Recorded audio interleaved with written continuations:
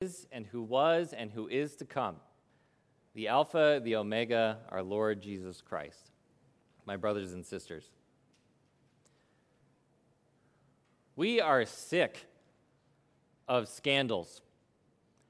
It seems like over the past 10 years, there has been a sharp increase in the number of public scandals. Some politician somewhere is caught saying things that nobody should say. Some leader in our community or of our children is caught taking advantage of the very people they're supposed to guide and to shepherd and to lead.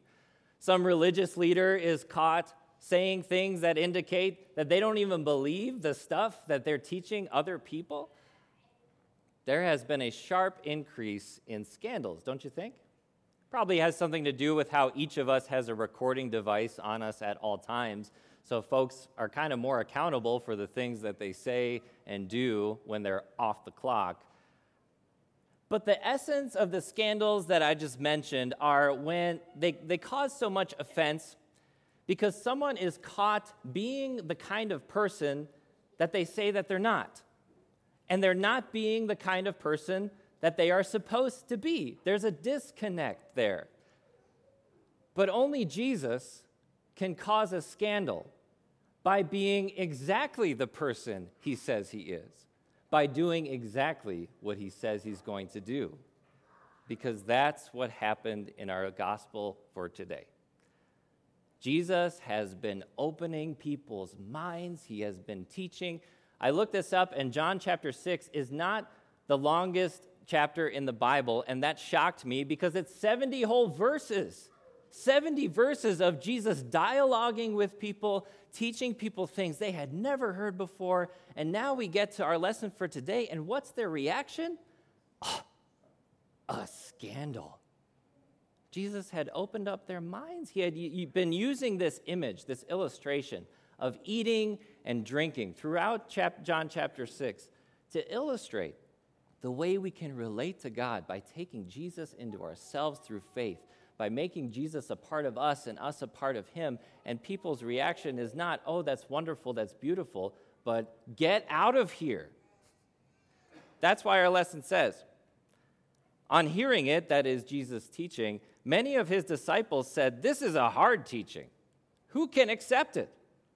Aware that his disciples were grumbling about this, Jesus said to them, does this offend you?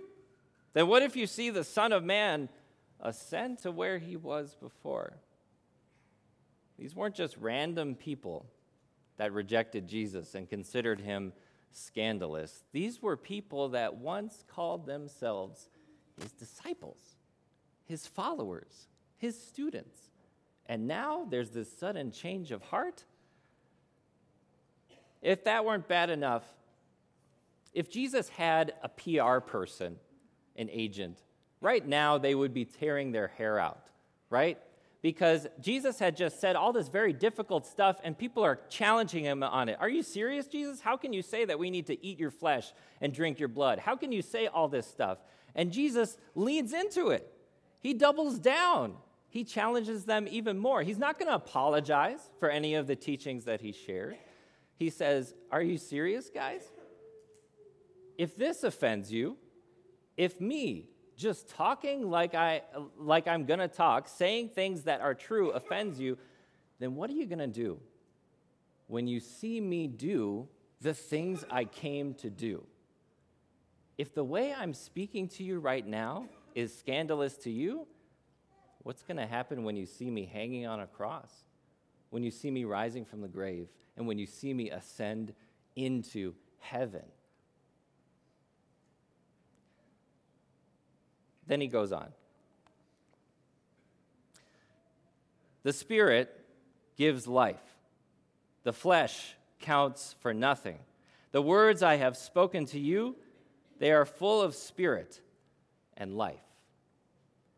What accounts for the change? Why were there so many disciples who now were ready to just book it and get out of town, get away from Jesus? Jesus knows exactly why. Because the flesh counts for nothing. The flesh. Your skin and muscles that cover up your bones. Jesus says this is worthless. It doesn't count for anything. Because where did you get it from? You inherit your flesh from your parents. You owe your parents for your life, for your existence, and they owe theirs to their parents, and so on and so forth, all the way back to the first people, Adam and Eve, the first people to ever be created, but they were the same first people to ever sin. And when they sinned, our flesh got all kinds of messed up. Now, you didn't just inherit your chromosomes from your parents that determine your eye color, your hair color, whether it's curly or straight. You inherited a sinful flesh. You inherited this ability to do nasty things, to be a nasty person. That's what you inherited. And that, Jesus says, that flesh will get you nowhere. That flesh counts for nothing. The only thing that flesh deserves is to be punished. It's like we're trapped in a burning building, trapped in a cycle of sin and guilt and death, sin and guilt and death, and so on. And we're trapped and we're going to die. And we cannot save ourselves. Flesh can't save flesh. We need someone else to help. So Jesus shows up, and what does he bring? He brings spirit. He brings life. He brings everything we need for rescue and salvation. He shows up to that burning building with a hose and a ladder, and he says, I'm going to save you guys. But these people say, no, we don't want to be saved. Because they heard what Jesus said, and they were offended. They heard what Jesus said about no one can come to the Father except through me, and they thought, that's too exclusive. We're gonna ditch you, Jesus. They heard this stuff about how the flesh counts for nothing, how Jesus was heavily implying that you cannot save yourself by your own efforts. And they thought that was an insult to their intelligence. You mean I can't make a decision to be saved? They heard how Jesus was talking, and they said, no, I'm going to pass on this, not realizing they were choosing to stay in the burning building, refusing to be rescued. Now, I don't know about you, but I am not a fan of rejection. I think that's a common human thing. Whether you're asking the popular girl to prom or whether you're pitching your idea to the team at a meeting, when they reject it, it doesn't feel great. How does Jesus deal with rejection? It says, there are some of you who do not believe, for Jesus had known from the beginning which of them did not believe and who would betray them. He went on to say, this is why I told you that no one can come to me unless the Father has enabled them. As much as rejection hurts, Jesus saw it coming a mile away.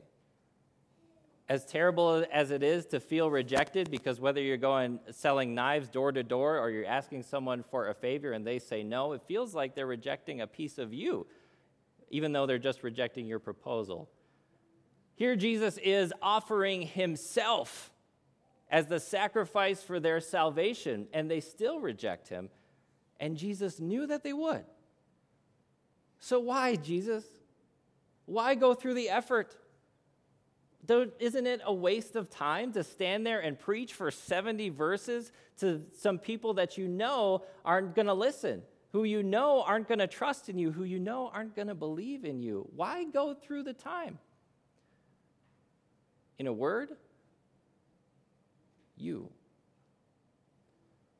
Jesus was ready and willing to endure every offense, every scandal for you.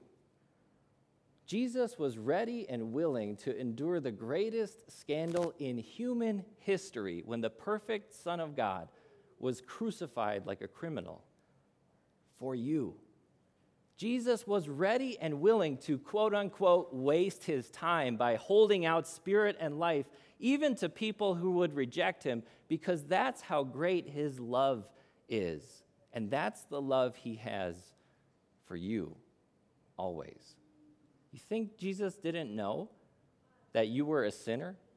You think Jesus couldn't see the sins you were going to commit when you were born into this world? And yet, from eternity, he had his sights set on you, on your salvation, on your forgiveness. He stopped at nothing until you were completely saved, completely forgiven, completely washed clean of everything bad you've ever done, everything bad about you. He has come to give you life, spirit. He has saved you from your own spiritual death. He has brought you to know for certain what Peter knew. After everyone has left Jesus, Jesus turns to the 12 disciples, his 12 closest friends, and he says, "You don't want to leave too, do you?"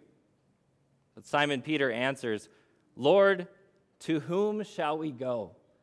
You have the words of eternal life. We have come to believe and to know that you are the Holy One of God." Brothers and sisters, if you are looking for forgiveness, for an answer to this guilt inside your heart, there's nowhere else to go than Jesus. There's no greater forgiveness and love than that which you will find in Jesus Christ. If you are looking for belonging, for something to hold on to, look no further than Jesus, because there's nowhere else to go than to Jesus, because only through him can you come to the Father, and through him you have become a child of God. If you're looking for something to hope for, some meaning that is more than just whatever this life is, which is full of suffering and stress, look no further than Jesus, because there's nowhere else to go than him for the hope of eternal life, which is guaranteed to you. But doesn't Jesus show us something that we can do? Doesn't Jesus show us a way that we should approach life? Because he turned to the 12 and he spoke to them at the end of our lesson. Who was one of the 12? Yes, Peter had this brilliant, lovely confession that has now become your confession of faith. But wasn't Judas there? Judas, whom Jesus had approached and said, "Come, follow me, be one of my disciples," knowing full well how it would end. Judas, whom Jesus stood and taught about the words of spirit and life, knowing 100% what Judas was going to do. Whom Jesus spent all this time investing into a relationship that he knew, because he's God, would end in betrayal. Yet he loved him, because that's Jesus. What does that say about us? Who are not God, who cannot see hearts, who have no idea who's going to believe and who's not going to, who have no idea who's going to end up betraying us in the end. What does that say about when we use the words of Christ, when we share the confession of Peter? If Jesus doesn't consider it a waste of time to stand before a mass of people, the majority of whom are going to reject him, and yet still hold out those words of life and truth, shouldn't we consider it not a waste of time either? To witness to somebody, not knowing how it's going to go? If Jesus knew that rejection was a certainty, but he still held out the promise of eternal life in his name alone, doesn't that say that maybe we shouldn't be so afraid of rejection either? If Jesus can look at someone who he knows in their heart of hearts hates his guts and still tell them the way to be saved, doesn't that remove a couple barriers for us and the people we should listen to and witness to? Because in the end, brothers and sisters, if Jesus really is the only place to go for life and salvation, and he is, doesn't it make sense to point some others to him as well? Amen. Would you please stand?